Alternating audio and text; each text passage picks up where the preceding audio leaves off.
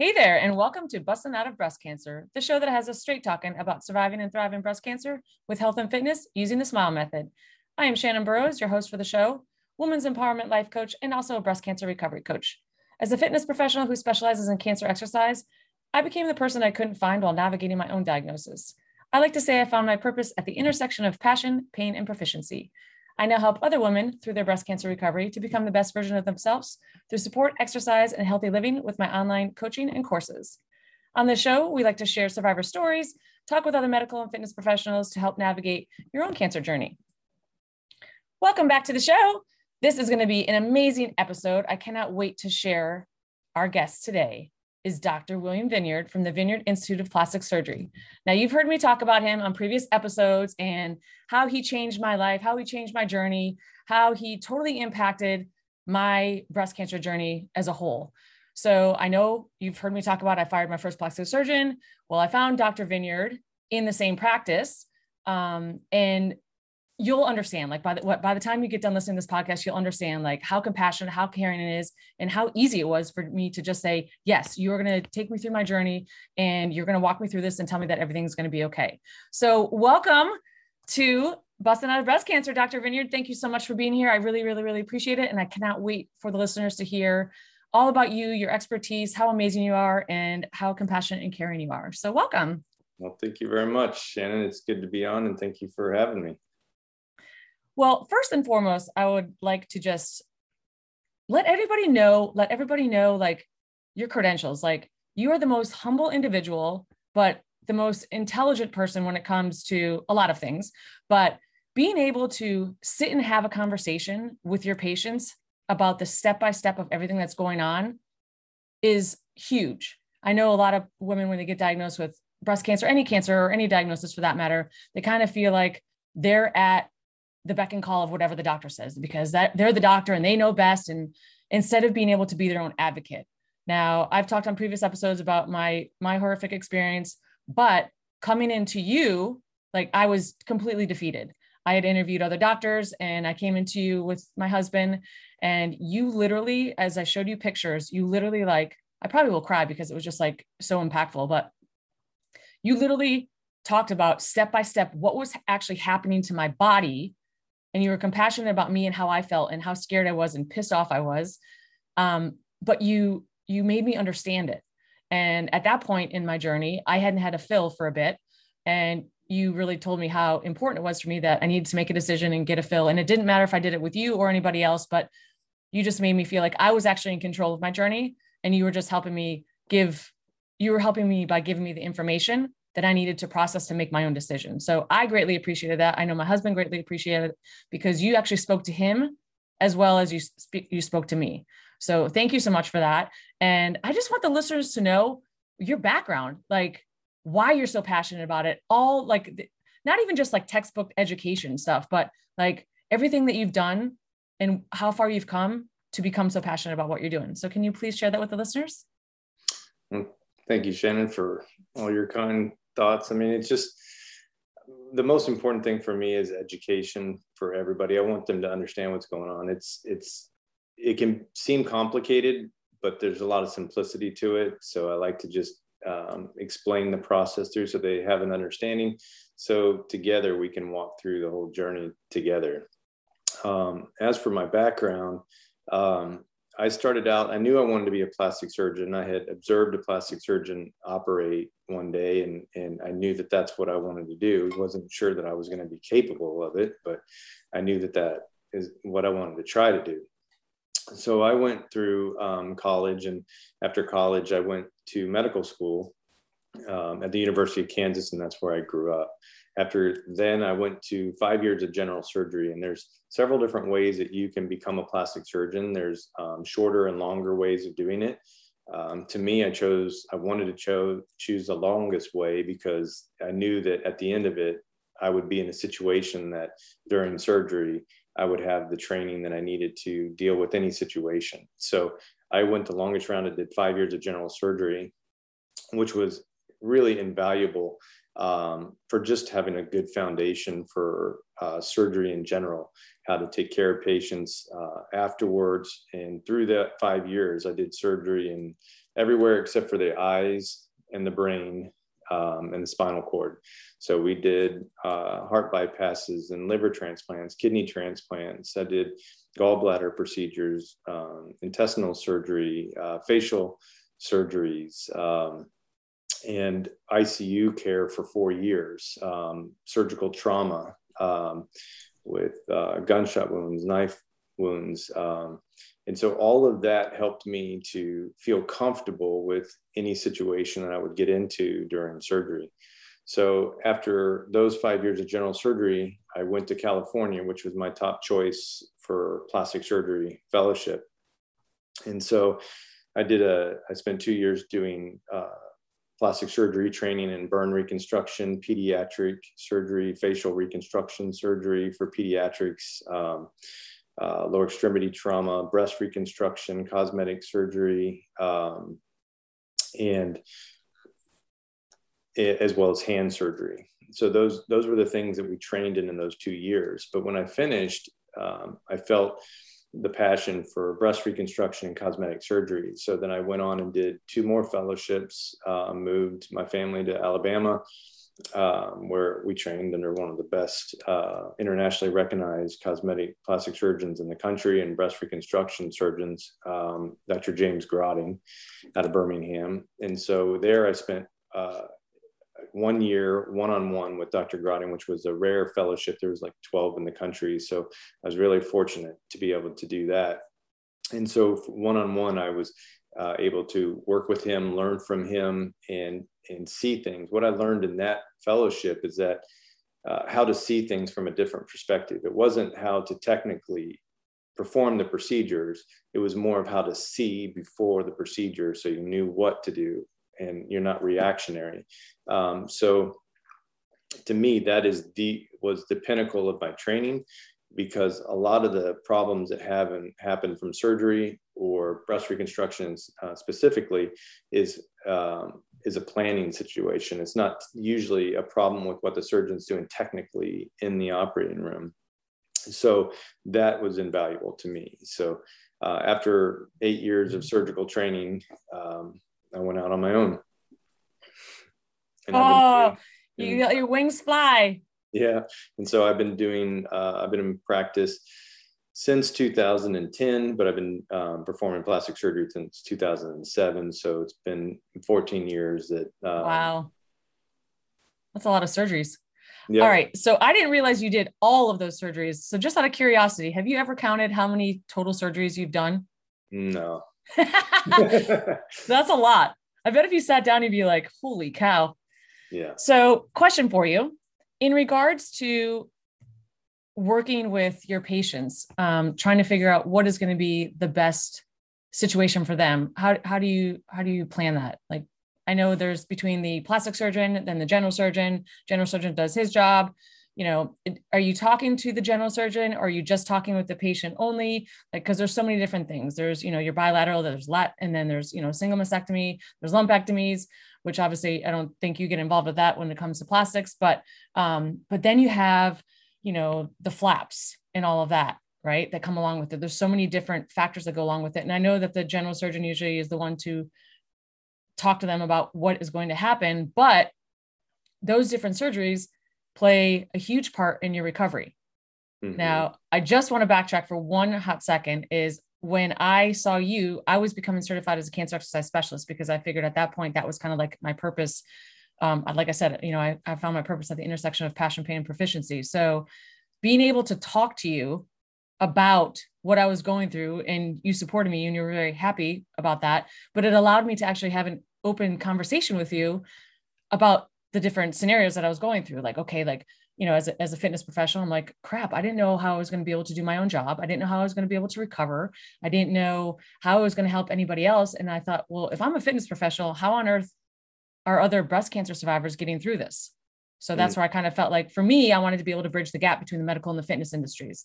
So can you talk about what happens with the different kinds of surgeries and implants in regards to their recovery, and then what they may or may not be able to still do? Okay.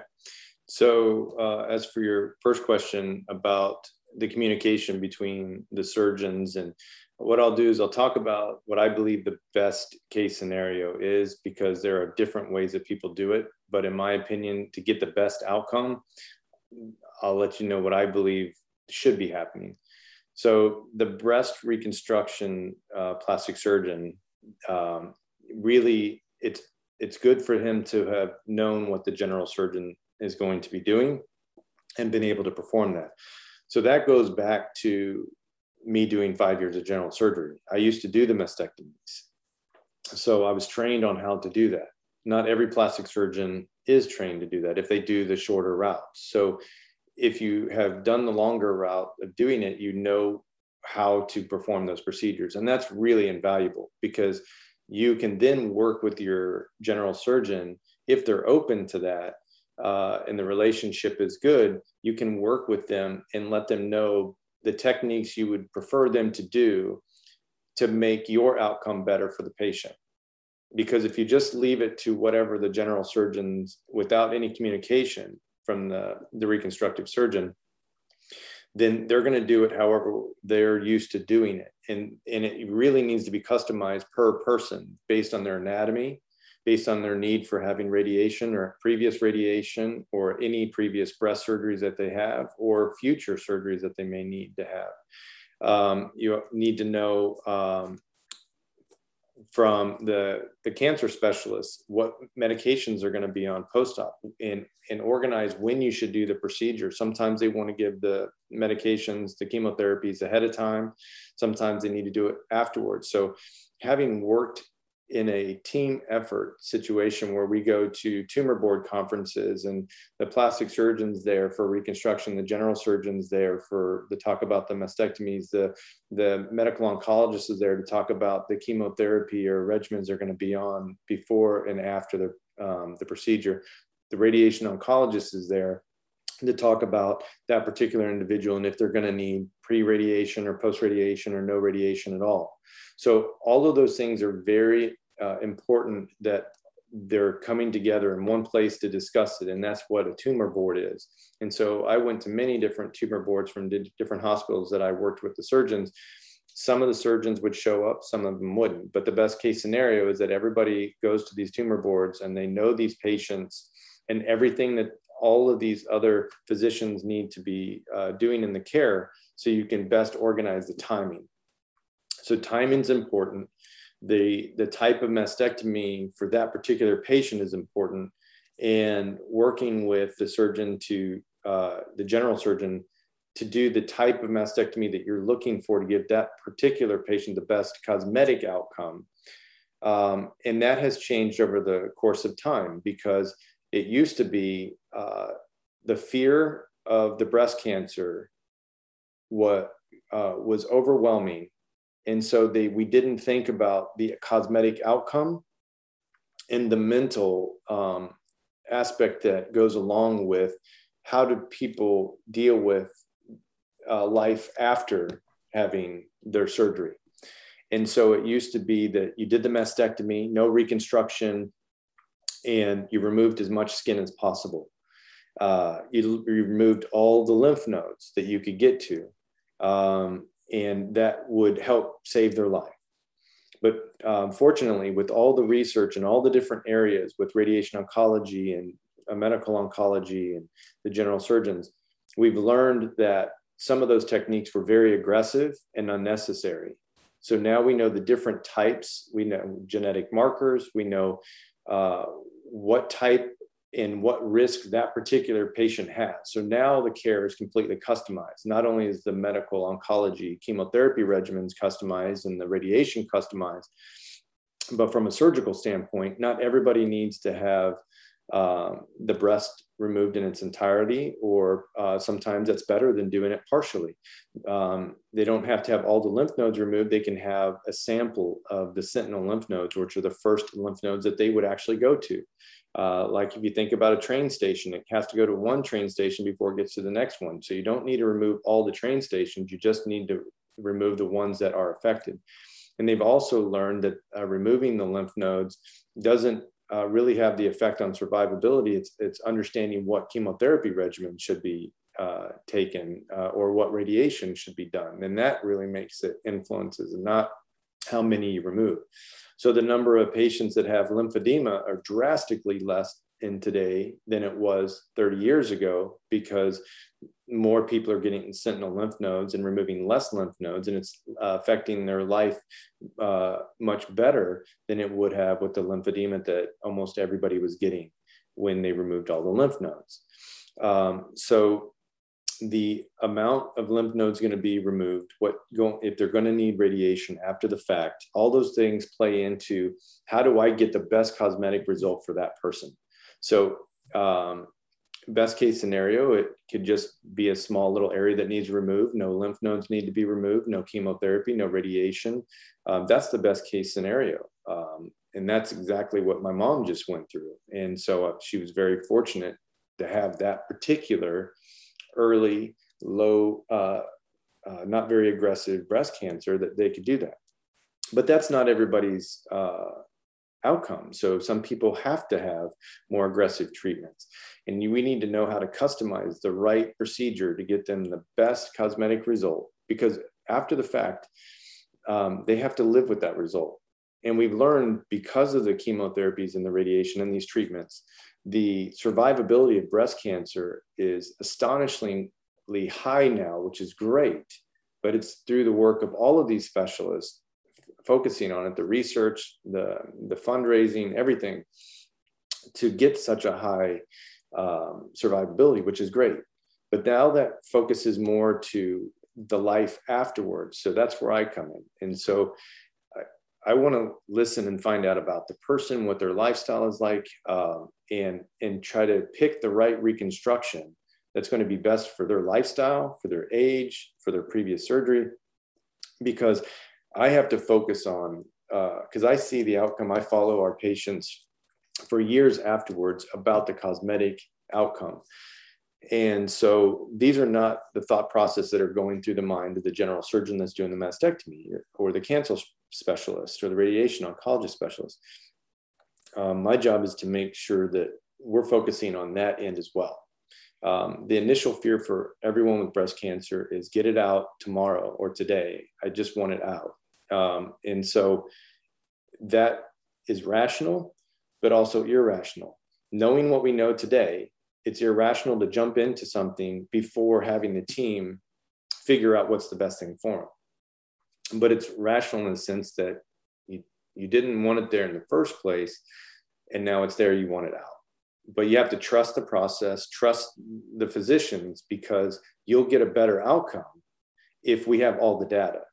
And keep remembering that the survivability of breast cancer is astonishingly high now because of these groups working together. So when we had our conversation, we talked about multiple things, and there are many limiting factors that come into play, and that is going to affect the outcome. And not everybody's going to have the same cosmetic result, but the result can be maximized for that particular patient if these things are thought about ahead of time. So if I'm working with my general surgeons on how to do best do the mastectomies for that particular reconstruction I want, and they're willing to listen to that and perform it in that way, you get a better outcome. One of the main things that has changed is nipple sparing mastectomies. So just like they used to remove every single lymph node in the arm that was affected in fear for, trying to save the person's life, we realized that you didn't need to do that. We know that now, so we don't do that now.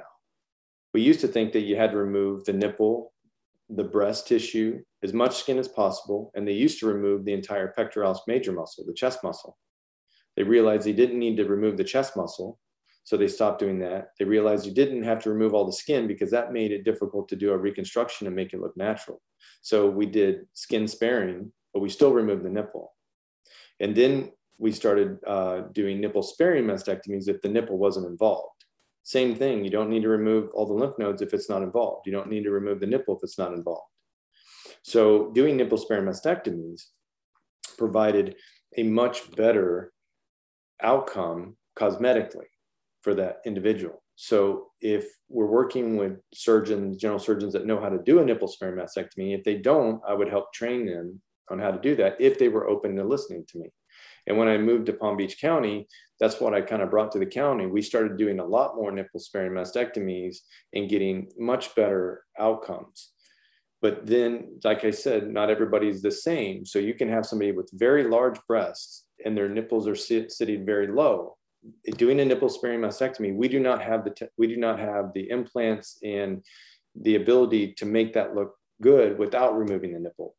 So in those patients, a skin sparing mastectomy in a breast reduction type pattern can make someone look like they had a breast reduction, and I can recreate the nipple, and the 3D tattoo artists that are out there can redo the areola in its color and pigmentation that looks absolutely amazing today.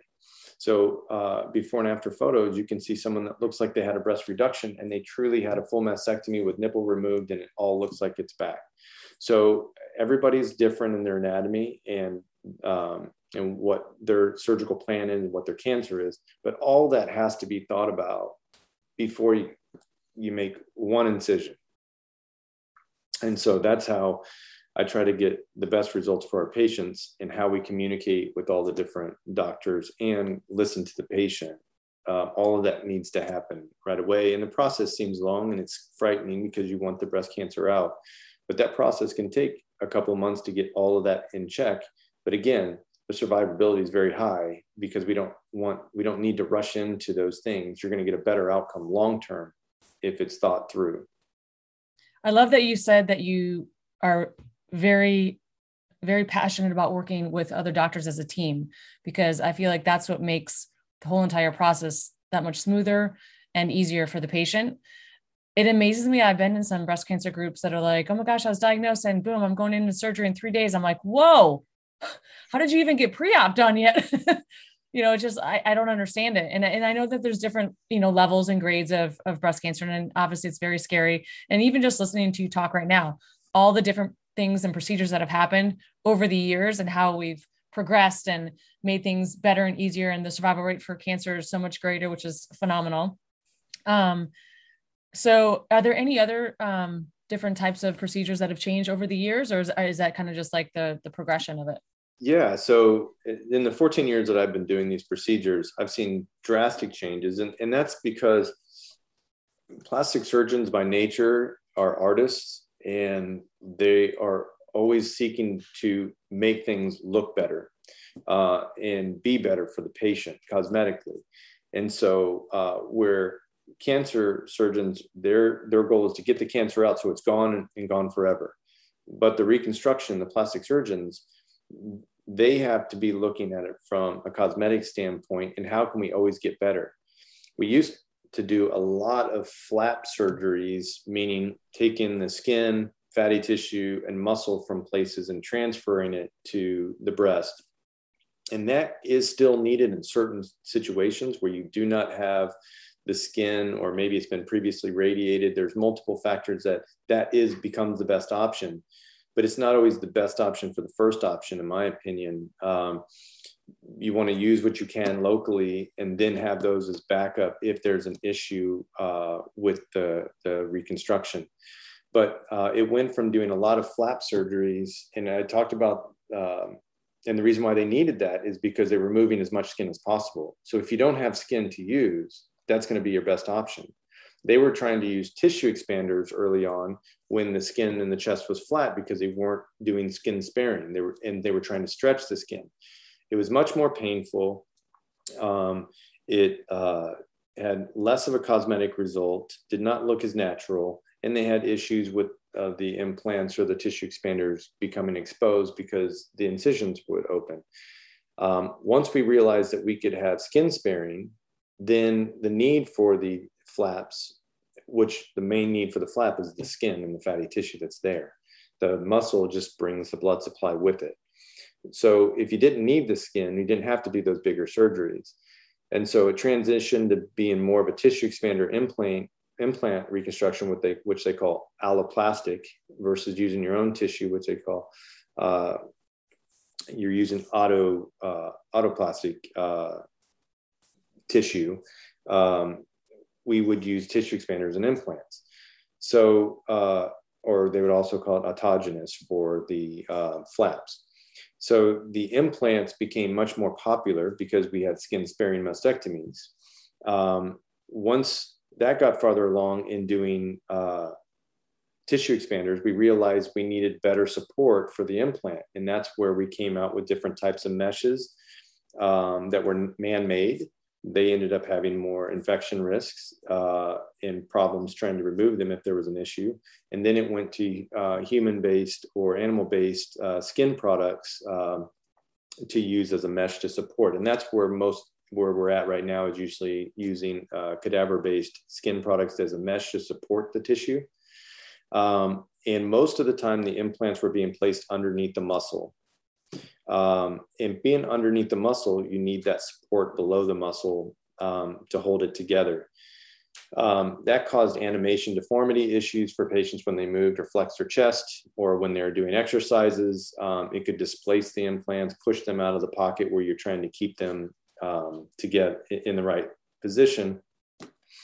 And then came more doing nipple sparing mastectomies. We still kept the implants mostly underneath the muscle because that's what we were used to, but we transitioned into doing it above the muscle, and putting it above the muscle with better and newer implants that cause less rippling, better and newer shapes to our acellular dermal matrix, the cadaver skin.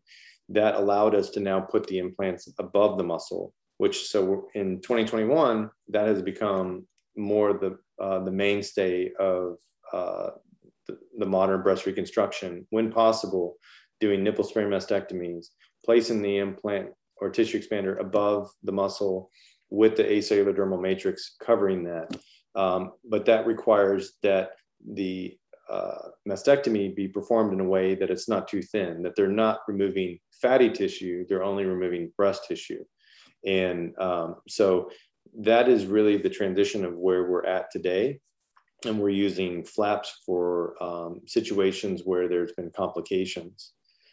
I think it's important for everyone to understand with breast reconstruction that of all the procedures that plastic surgery will do, a plastic surgeon will perform, breast reconstruction will have the most complications associated with it. Infection, wounds opening up, implant shifting out of position. The reason is all the structures that we would use in cosmetic procedures have been removed. And there's treatments that have been applied to the area. And when they remove the breast tissue, they reduce the blood supply. So there's many factors. Blood supply is important for wound healing. It's important for fighting infection. So when that's been removed, that's what we're working with. We're going to see more infections, more implant malpositions. It's not really a failure of the reconstructive surgeon. It has to do with the limitations and the factors that are imposed upon them at the time, because they come in last to repair what has been removed. And so more tissue being removed, less blood supply there is, more risk for issues of loss of blood supply to the nipple, loss of blood supply to the skin, and so forth. So having a good relationship with your plastic surgeon is really, really important, because they're the one that's going to get you through all the complications, because the general surgeon may do the mastectomy, but if you have any complication that could have been due to the blood supply or even the mastectomy, the plastic surgeon is the one that's going to help you through it. So when you're researching the plastic surgeons, it's really important that you find one that does work well with their general surgeons, and that they have a good relationship with you, because it's who you want to be around and with you in your corner when and if you have a problem. And so I like to tell our patients all the potential problems, because I want them to be well informed, but also to let them know that it's okay if it happens. I know how to help you to get through it. And it doesn't sound like an excuse after the fact. It sounds knowledgeable, because you know that these things can happen. We don't know who it's going to happen to, but it's going to happen to someone. And if we discussed it ahead of time, they're going to understand that and they're also hopefully going to trust that that particular surgeon is going to help get them through that. If they don't have those conversations, then it's easy for patients to get frustrated. They don't have enough information to know, and it seems like they've been abandoned. And so that's why I like to spend a lot of time with our patients and get to know them. And you do an amazing job of that. And it's interesting that you went down that path, because that's exactly how we met, because I ended up with necrosis of the nipple. Didn't know exactly what that was at the point, because my previous plastic surgeon didn't say anything to me about it. He just said, oh, we're going to go into surgery and clean you up. Well, his version of cleanup and my version of cleanup are not even in the same book. And then to be able to come out of there and have my nipple cut off without any forewarning of like, hey, this happened. That's where you came into my world, because you explained everything to me of like, these are complications. This is what happened. And like your analogies were very easy for me to understand, of like the trucks and like going on the highway and like the blood supply. And that was, I was one of those statistics that ended up happening to. I ended up with necrosis. But you fixed me. And then I really am disappointed that I didn't have this over the muscle thing. I will tell you that.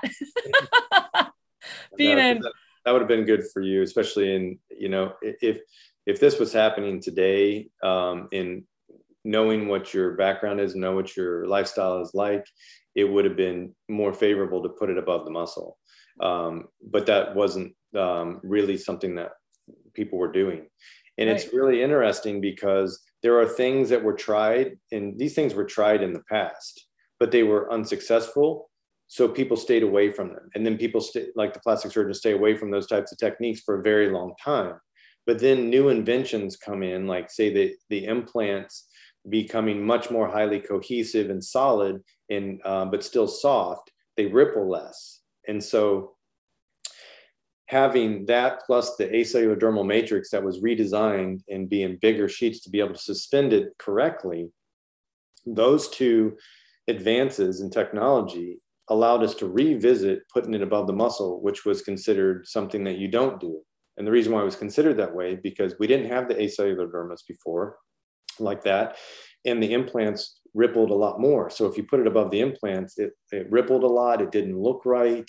And so with those other advances allowed us to go back to something that we were no longer doing because of the limitations of the technologies that they had.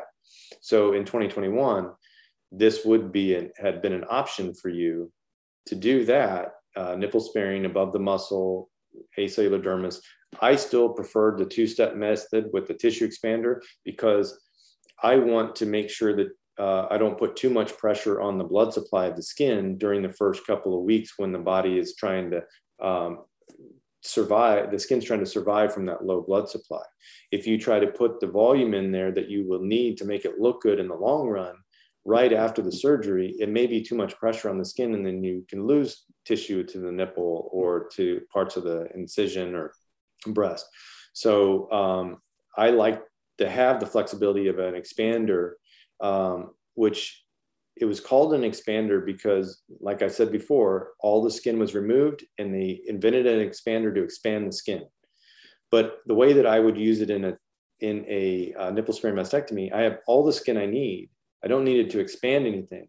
It's a adjustable temporary implant that's shaped for the breast. That's the way I look at it. And that, even though it's called a tissue expander, you're putting an implant in that's shaped the way you want it, and it's adjustable. And then you take it out, and it can be secured so it doesn't move. A final implant can't be secured like that. So having all those benefits allow you to keep that pocket where it needs to be and get to the size that you ultimately need. So then when you take and remove and replace, which is a very easy recovery to go through, outpatient surgery, you get all the benefits of the security of getting the implant exactly the way you want it, size, shape, location. So in today's day, we would have probably done that above the muscle, nipple sparing with a large sheet of the acellular dermal matrix. That doesn't mean that you can't go back and get it switched from below to above the muscle, because there are people doing that. There's always risks when you go back into surgery, though, with breast reconstruction, because you don't have as much blood supply as you did before the breast tissue was removed. So there's always risk. And right now, if everything's doing okay, you have to look at that risk benefit analysis and say, Do I want to take those risks that could be big and have to restart the process, or stay with my limitations, stay the way it is? So I'm really glad that you brought up the over the muscle, under the muscle, because that is, like you said, it's kind of a newer process right now.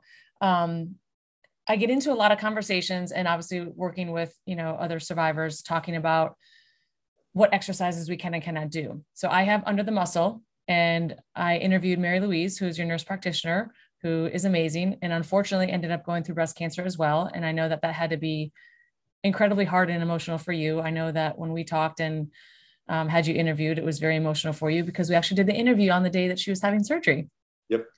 And anyway, she had over the muscle. So when I interviewed her, and she was like, yep, I can do push-ups. And I'm like, oh, but so just real quick, can you explain to the listeners with under the muscle, why you recommend and suggest no chest exercises, whether it be push-up, planks, chest press, anything like that? Because unfortunately, and this is a big problem I hear, is the lack of communication and knowledge that is being passed on between the medical team and the patient. So they don't tell them. And this is why I want to try to bridge the gap between the medical and fitness industries. Like, I'm so grateful that you are knowledgeable about it, and you can educate and tell your patients why you can and cannot do something. So can you explain to listeners why you should not be doing chest exercises with under the muscle, and can you do them with over the muscle, just to kind of clarify that?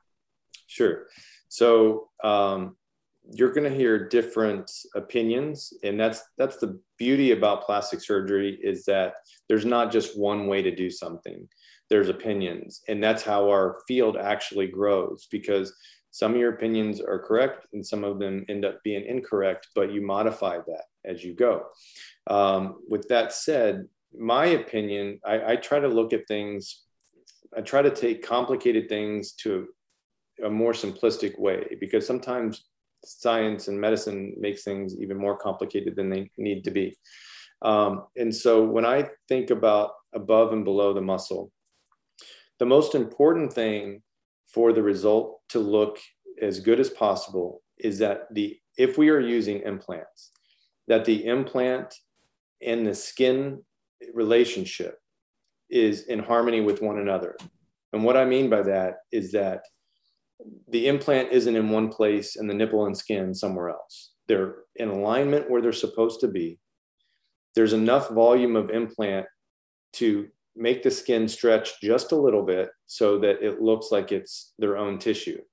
If the skin is loose, then you're going to tell there's not enough volume. The skin's going to be loose, and you're going to be able to tell that. And so it's important about the interaction between your implant and the skin and nipple above that, or just skin if it wasn't a nipple sparing mastectomy.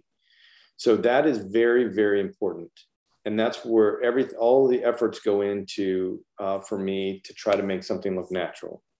So I'm creating a pocket either above or below the muscle, and that pocket is going to hold the implant, and that implant needs to stay there, and it needs to be in the right position and in a good relationship with the skin overlying that.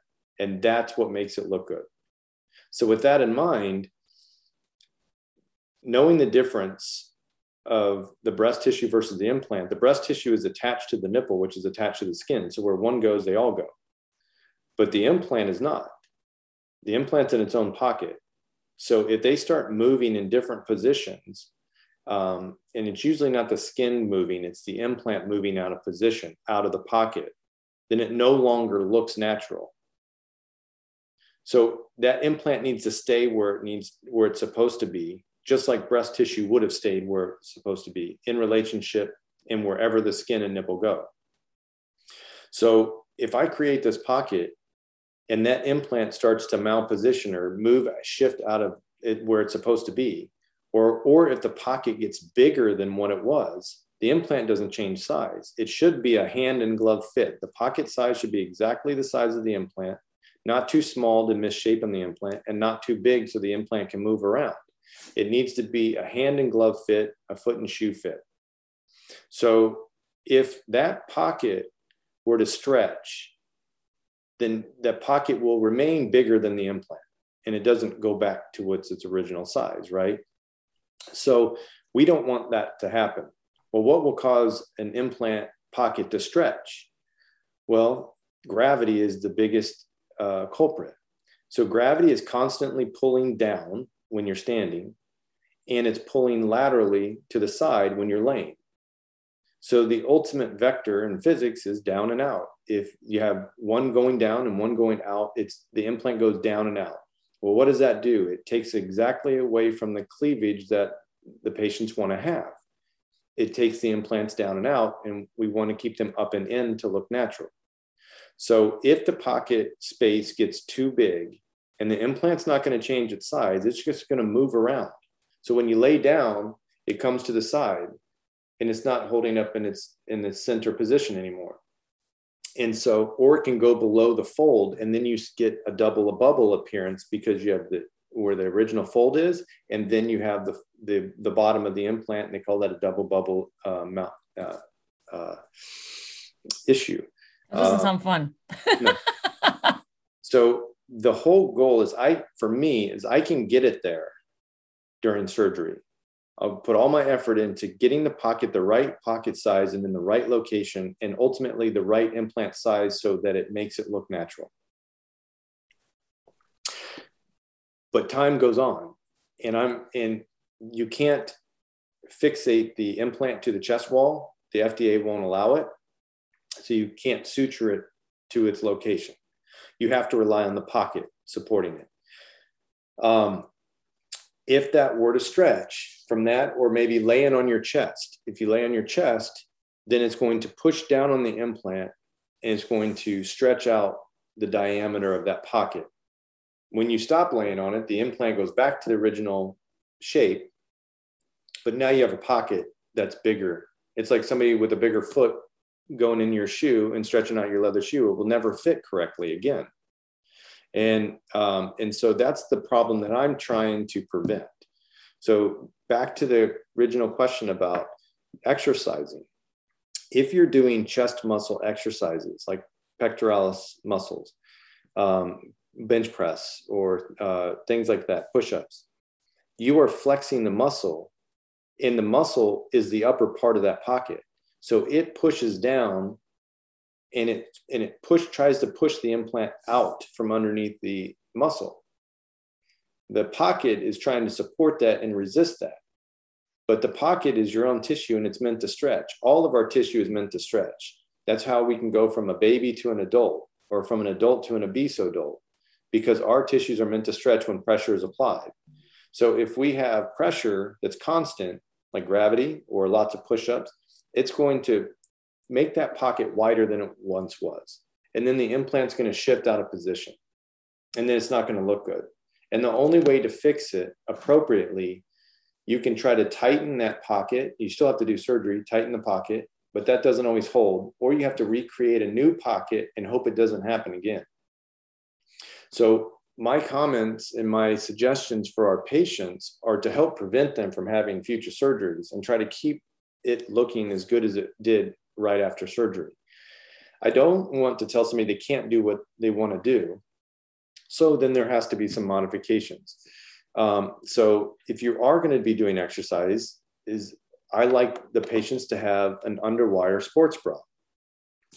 So we'll talk about the underwire issue. I know good segue. I wanted to get to here. You were talking about gravity, and I was like, yes, that's what I want to talk to you about, is underwire bras and the controversy in sports. So thank you. Yeah. Keep going.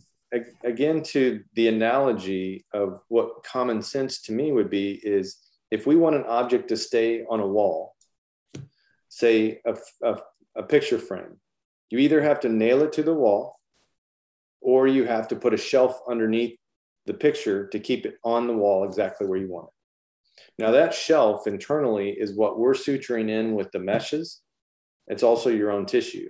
But like I said, your tissue and those meshes are meant to stretch. So gravity will start to bring that down. So it's like having a cardboard shelf.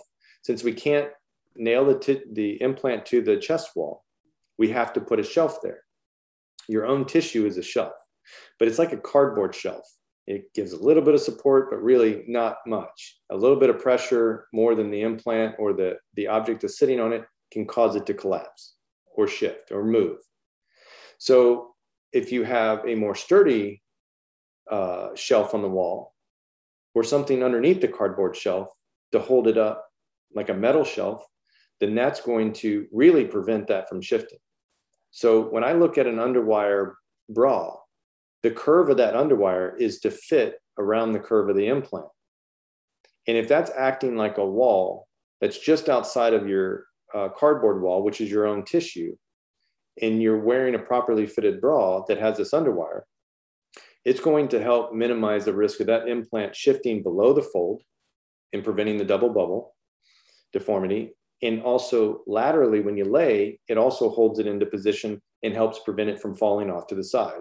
So that down and out vector of gravity that tries to always be there, if you have that underwire supporting your own shelf, your own tissue, it's going to help minimize that. So that's the way that I see it. It makes common sense to me. And so I recommend to our patients that they wear an underwire bra day and night, because gravity doesn't turn off when you turn the light switch off. So day and night for at least the first year, mostly for the first 2 years, ideally. Why do I say a year or 2 years? Well, scar tissue will strengthen. When you have scar tissue that develops, it's not even scar tissue for 6 weeks, and then it's immature scar tissue that continues to mature month after month after month. But usually after 2 years, the scar tissue is of the strength that it's going to be, and the maturity of that scar has pretty much completed. You can look at any scar you had on your arm or your skin, does the same thing. It's changing over the course of a year or 2 years. And then after 2 years, you don't notice it anymore because it's not making much changes. Internally, the scar tissue is your friend in supporting it. It can be to keep that cardboard shelf maybe stronger like a wooden shelf, but it takes about 2 years for that to happen. And so if you were to put pressure on that area, it's like wet concrete. It hasn't hardened up yet. So if you put your finger down in wet concrete, you're going to have a permanent change to that shape. And so I recommend my patients wear an underwire bra day and night for the first 2 years. Most of the changes happen the first year. So if they can't do it beyond the first year, at least I can get a year out of that to minimize that risk. But ideally at least 2 years. The more you support it, the better it's going to hold. And that goes the same for anyone that has cosmetic breast implants, because a lot of people that were never told to wear a bra, their implants, when they lay down, are off to the side because they have shifted. So it's not that it doesn't happen to everybody else. But it happens more to breast reconstruction because all of those support structures that would have been holding that implant with the breast tissue and stuff have been removed through the mastectomy, if you've done a mastectomy. So my recommendation is to try to keep it looking as good as possible for as long as possible and minimize the number of surgeries that somebody would like to have. Now, if you put the implant above the muscle, then those muscle movements aren't affected, and push-ups can be done without a negative effect to the implant position. But you still need to wear the underwire bra because your shelf isn't there. So that's my theory about it, and I think it's worked well. And I've had to repair a lot of other people's patients that don't wear bras or weren't suggested to it or told them not to. And really, for the life of me, I could see where somebody would maybe not mention it or don't believe that it helps to support it. But for the life of me, I can't figure out why somebody would say you should not do it, because I'm not sure what the underwire is going to do. And the only thing I can think of is maybe they're concerned about lymphedema or something like that. But those lymphatic channels go to the medial aspect, not down and not out. Those have already been damaged and disconnected. The ones that are still remaining are near the sternum and clavicle, and that's not being compressed. So again, I don't know if that's their theory, then it's a misunderstanding of anatomy. You're making my interviewing very easy, because that was a perfect segue right into the lymphedema again. Now, hopefully the listeners are literally sitting here going, holy cow, I have picked up so many amazing nuggets. Like, Dr. Vineyard is as awesome as Shannon said, and he's so knowledgeable, and I wish I had him for my surgeon. Well, guess what? if you are anywhere in the world, you can come and see Dr. Vineyard for any procedures. He does amazing cosmetic stuff as well. But I want to get to that in a second. First, I want to talk about lymphedema, because that's always, I usually call that cancer's best kept secret. You know, in our breast cancer world, we usually talk about that, because unfortunately, the lack of communication between doctors and the patient is there with a lot of people. And a lot of times it's never talked about until they actually get a diagnosis. And as a cancer exercise specialist, it's important for me to be aware as to, you know, the lymph nodes being removed, their incisions, the medications they're on, so on and so forth. So I can be aware of that. And if they're ever prescribed a sleeve, I will never work with them if they're not going to wear their sleeve, like if they refuse to. Now, there's a lot of things that are talked about to avoid for precautions. Like I created a little mini course on lymphedema exercises for before and after doing an exercise routine. But I mean, even including like trying to avoid hot tubs and, you know, avoid insect bites and, you know, things like that. Don't get your blood pressure taken on the same side you had your lymph nodes removed. Or, and then I remember asking you about like, what about like tattoos? And then you started talking about there's whole new research on lymphedema. So I think it is so important that you can share that information that, you know, that's not talked about. So what's up with lymphedema? Like, should we be concerned about it? Should we not be concerned about it? Tell us, please. So that goes back to, like I was saying before, about the changes that have occurred over the last 3 decades, where they were removing a lot of lymph nodes for the breast cancer, again, for the sole purpose of saving the patient's life. But as we learned that that's not necessary to do, and it causes more morbidity or more problems and complications like lymphedema that they have to live with for the rest of their life. Through research, we now know that is not going to increase your survival to remove every lymph node, and it only increases your risk for complications. So now we don't do that. We look at the sentinel lymph node, which is the first lymph node that the cancer should go to based on the location of where that's at. So they ask, how do you know where that's at? So the general surgeon will place a dye and usually a radioactive tracer into the area where your particular cancer is at, and it will travel down like a train to the first train station, or maybe to the second or third. That radioactive dye will. And so they'll know where those lymph nodes are, and they can remove 1, 2, or 3 of those lymph nodes, usually less than 5. And then they send those to the pathologist that's waiting to receive them while you're still asleep during your procedure. And then they will. That happens with most people. Yeah. Not me. So they will check it, and they will see if the cancer is there. If the cancer is not there, they stop and they do not remove any more lymph nodes. If they see that there are, then they will remove probably 5 to 10 more. Why? And then you say, why 5 or 10? Why not all of them? Because there is research that shows that if you have lymph node involvement, if it's above a certain number or below a certain number, then that affects what chemotherapy and what radiation you may need. It's not an exact number that it was in 14 or 8. It's that if it hits a certain number, and that's based on research that they're studying, if it hits a certain number, if it's above a certain number, then they would recommend a different course of action for your post-treatment in radiation and chemotherapy. But you can still leave the lymph nodes there.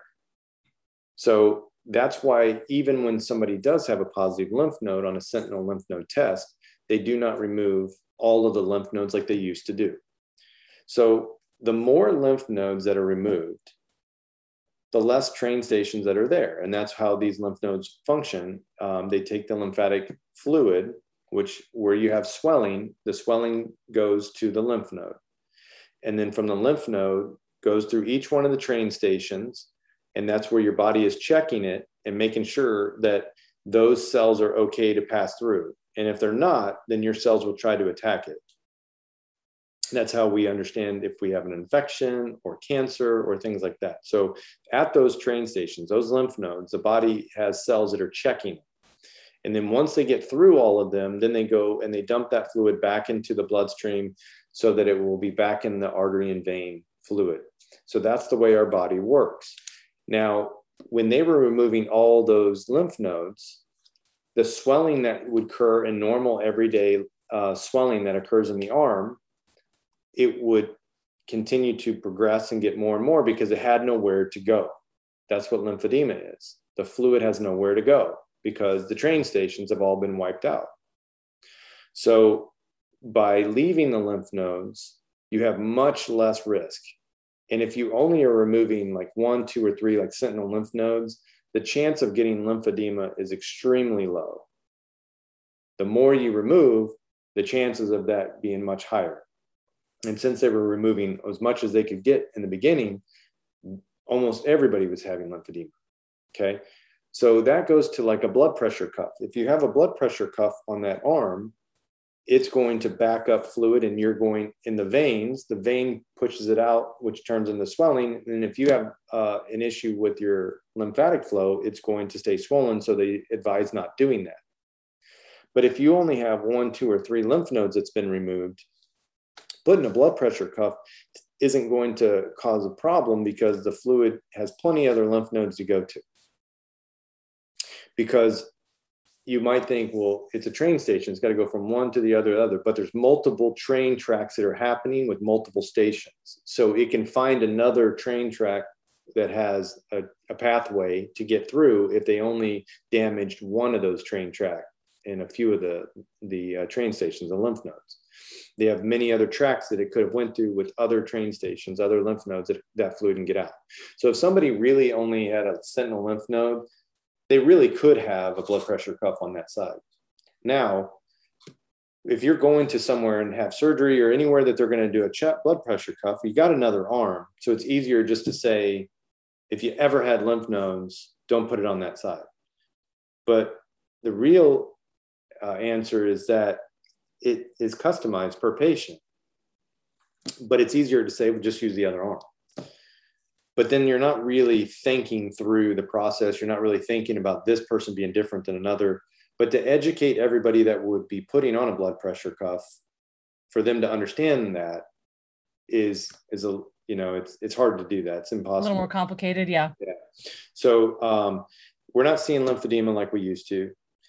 But they still may have some lymphatic swelling because some of those tracts have been damaged. So lymphatic massage helps to find that fluid to go to some of those other tracts where the lymph nodes are okay. So lymphatic massage is great. With the breast, it's okay too. You just have to be careful with not malpositioning the implant or putting so much pressure that you're stretching the pocket out where the breast is. But usually it's light massage is what lymphatic massage is. So it helps to manipulate the fluid to go towards the other areas that have tracts that are open that can go to the lymph nodes that are still open. Does that help? It absolutely does. So hopefully the listeners will listen to that and be like, oh God, I don't have to freak out so bad. Between over the muscle, under the muscle, underwire bras, all the different reconstruction surgeries, all the different surgeries that have happened over the last 14 years, there have been a ton of nuggets that you have dropped, and I greatly, greatly appreciate it. But what we haven't talked about, there's 2 more things I want to talk about, but we haven't talked about you being the country singing surgeon. I've talked about in previous podcasts, and I've referred people to your Instagram. And yes, this is Dr. Vineyard, the country singing surgeon who sings country music with Mary Louise, his nurse practitioner, in the OR to all of his mermaids. He calls us all mermaids. So I would love to hear, how did that start? Well, I've always loved country music and I've loved singing. For me, there's a lot of distractions inside the operating room for me to stay focused with the beeps from the anesthesia machine, people moving in and out of the rooms. There's, and my mind wants to know what everything is that's going on. And without music in the operating room, there is just too many distractions for me to stay focused on what I need to do. So having music in the operating room helps me to stay focused. I'm not focused on the music. It puts my mind into a place where I can 100% focus on what I'm doing. But it also puts everybody else's mind into the music and what's going on. So there's less conversations or anything that could be distracting. Now, I didn't have the courage to sing in front of patients, so I would sing a little bit underneath my breath while I was operating. And then I started singing a little bit louder, and then people enjoyed that. And then the patients heard from the pre-op and post-op nurses that I would sing and that they should ask me for a song. So then I started singing to our patients before they went to sleep. And so now it has gone to where everybody picks out which song they want me to sing, and then I sing to them while they're going to sleep, and then I sing during the procedure. But I'm not really focused on the singing. It's just how I stay focused on what I'm doing. And then that branched out to starting a band, and yeah, it did. and then getting on stage and being the lead singer of a country music band. And Mary Louise, who would operate on all the cases with me, she also sings very well. And she joined the band. And so we both would sing in the band or to our patients. And so now we have patients that come from all over the country that may want to have their surgery done, and they're coming with requests for songs. And it's so awesome. Yeah. If you have not had a chance, go over to Instagram and go find Dr. Vineyard at Country Singing Surgeon. And then they can also find you for the Vineyard Institute of Plastic Surgery under your name, correct? Yep, Dr. Dr. Vineyard. Yep. So go check him out on Instagram. And also you can check out a lot of his procedures on his website, which is plasticsurgeryvips.com. That's right. And don't call them VIPs. Nope. Nope. They're VIPs. We're VIPs. The whole point of the practice is to really treat every patient like a VIP. And you do. And so every one of our staff members know that, and they're excellent at it. So it's trying to create a VIP family type environment. So plastic surgery VIPS. Absolutely. And you do, you walk out of there feeling like family. It's amazing. Like, here we are, we're still friends. And I just, I think it's amazing. I love to be able to share you with everybody. I wish everybody got to experience going through procedure with you. Unfortunately, I don't want them to have breast cancer, but not only that, you are known for mommy makeovers. Like, people come from like 25 other states you've had people come in from to do mommy makeovers. That's pretty spectacular. And will you sing to them as well? Of course. Yeah, that's awesome. Are there any songs you won't sing?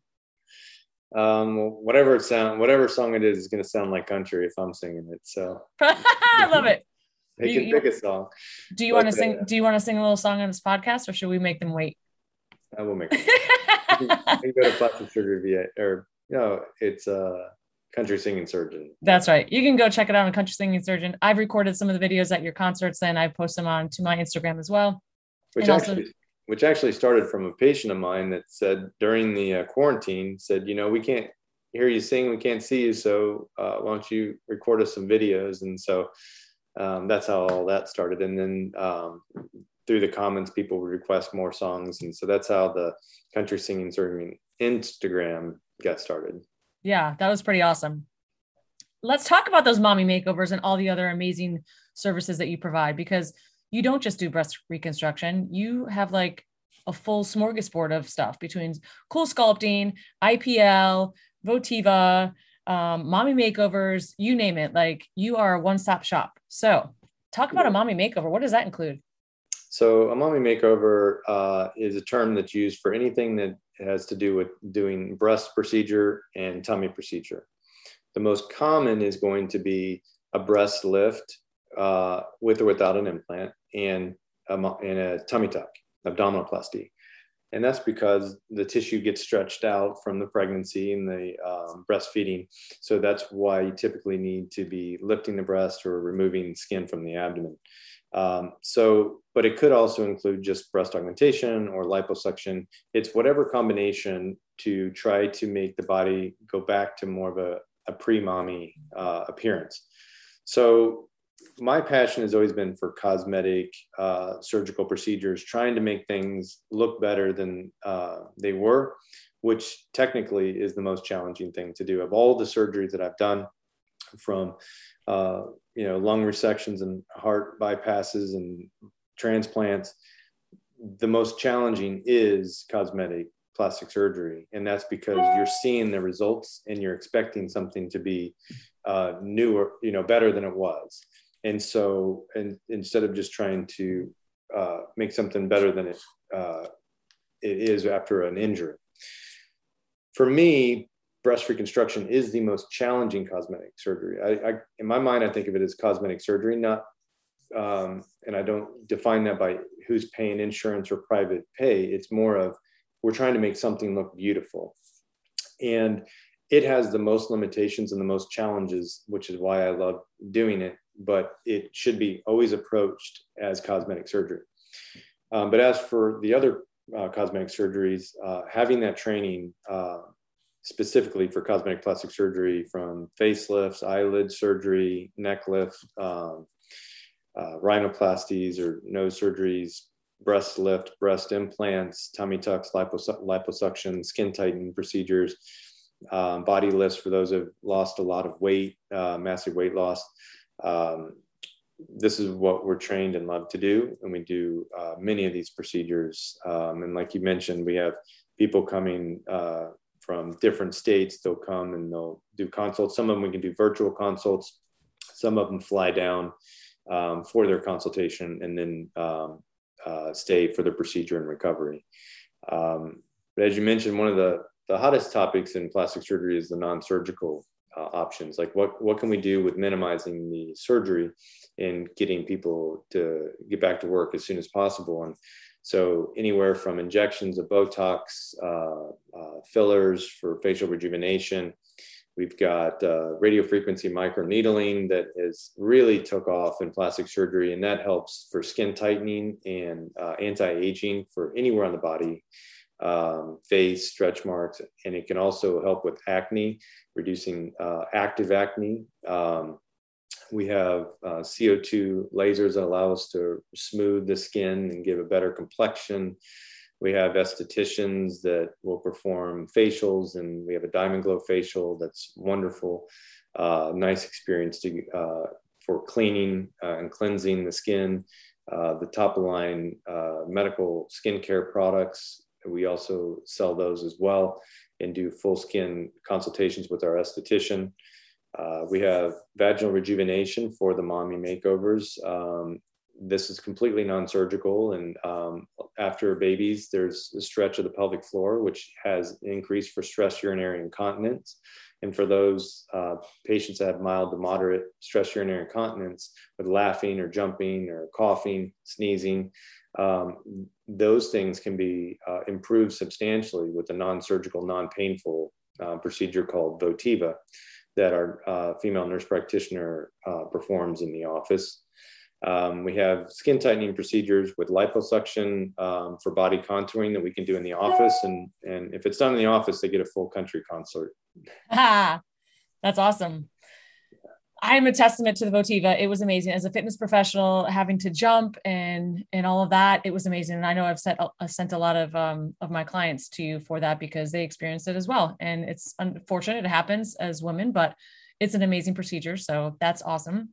Yep. And how long does a mommy makeover usually take? It's done right in the office, right? Or is that done in the OR? The full mommy makeover would be something like a breast lift, tummy tuck. That's done in a surgery center. Okay. It takes us takes me about 4 hours of my time to do. But I focus on all the details. Everything in cosmetic surgery has to be about the details. When you're looking at tummy tucks, the most challenging portion of the entire procedure is the belly button. And it's something that people don't really think about, but anybody can look at before and afters, and that's where you notice a substantial difference. So we spend a lot of time on our incisions. So we do multiple layers of dissolvable suture to help minimize that suture or the incision from spreading. We spend about 20-30 minutes before the procedure just marking it out so that it's in the perfect location for their body, for their bathing suit or underwear. And so it's those details that make a big difference. Rushing through these procedures and just is going to have the patient live with the result that could have been better for the rest of their life if you just spend another 20 minutes or 30 minutes putting the effort into making it look as good as possible. So it's those results that people are seeing now because of social media and There are Facebook groups, social groups out there. Well, people will share their experiences. And that's why in 2 years, we've had people from 25 different states. Hopefully we'll have from all 50 states sometime soon. But yes, well, we'll just keep talking about it and sharing all your awesomeness, and hopefully we'll make that happen soon. Great. Hopefully you'll get some more people just from this podcast even. I mean, I know I have a friend that's in Connecticut right now, and she is saving her pennies. She's moving down here in another year and a half after her daughter graduates middle school. And she already knows that she's lost a ton of weight. So she already knows she wants to have the mommy makeover. So I'm really excited about that. So that one will be coming from Connecticut. If you've had that state yet, I don't know. But anyway, so listeners, you can hear how amazing Dr. Vineyard is. He does everything from breast reconstruction to Botox. Maybe I should say Botox to breast reconstruction. That's why we had the hashtag at one point, Botox and boobies by Dr. Vineyard. If you want to be treated like a mermaid and a VIP, I highly suggest you go see Dr. Vineyard for any of your procedures that you need, breast, tummy. And listen, it's not just women. You take care of men as well, right? Oh, for sure. Yes. Because, men need some love too. They get some saggy skin. They get, they lose weight as well. They have transformation. So yes, you take care of the men as well. You can even have like a husband and wife makeover. Yeah. Right? And we also have non-surgical fat reduction. So people can come in and leave. There's no downtime whatsoever. And we bought the latest, and that's CoolSculpting, but we bought the latest CoolSculpting Elite that just came out. We were one of the first to purchase CoolSculpting when it came out about 10 years ago. And this is the first time in 10 years that they've changed and upgraded the actual procedure. And we were the first on the Treasure Coast to obtain that as well. So all right. I do a lot of research to make sure that we have the best equipment for our patients' results. Leading the pack. That's what I like. All right. We've covered a lot here between breast reconstruction, the amount of surgeries, lymphedema, the controversy of underwire bra, over and under the muscle, lymphedema, I think I said, and your awesome med spa. Like, what are we missing? What are we missing? What do the listeners need to hear? What's one last thing that you feel like the listeners need to hear and take away from this? I think the most important thing is proper communication and relationship building. So there are going to be a lot of plastic surgeons out there, a lot of different offices. People may not be able to fly or come to see us. There's no way that we could do everybody's procedures. So it's most important that they develop a relationship. They do consultations, have more than one opinion, whatever it's for, if it's for cosmetic or if it's for breast reconstruction, and make sure you have a good relationship that you can relate with this person, especially for breast reconstruction. But in any surgery procedure, you have to assume that complications can happen.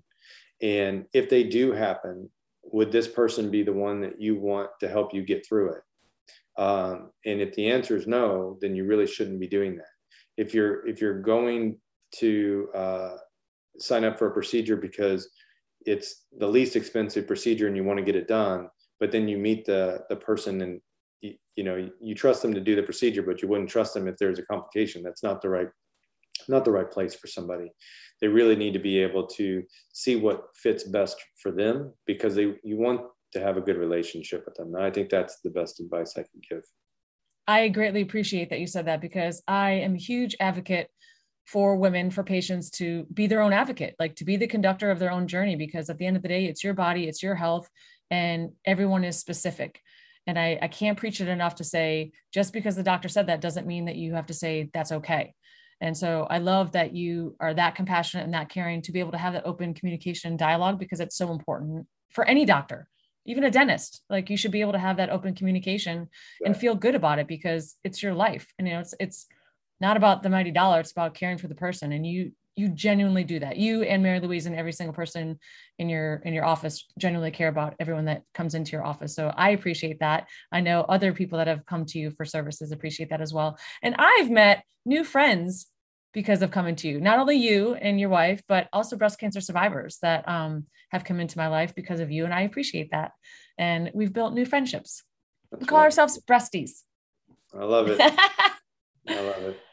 Well, I thank you so much for sharing all of your information, your compassion, your everything. Like, everything you have to say is amazing, and you genuinely genuinely mean everything that you say, and you're so knowledgeable.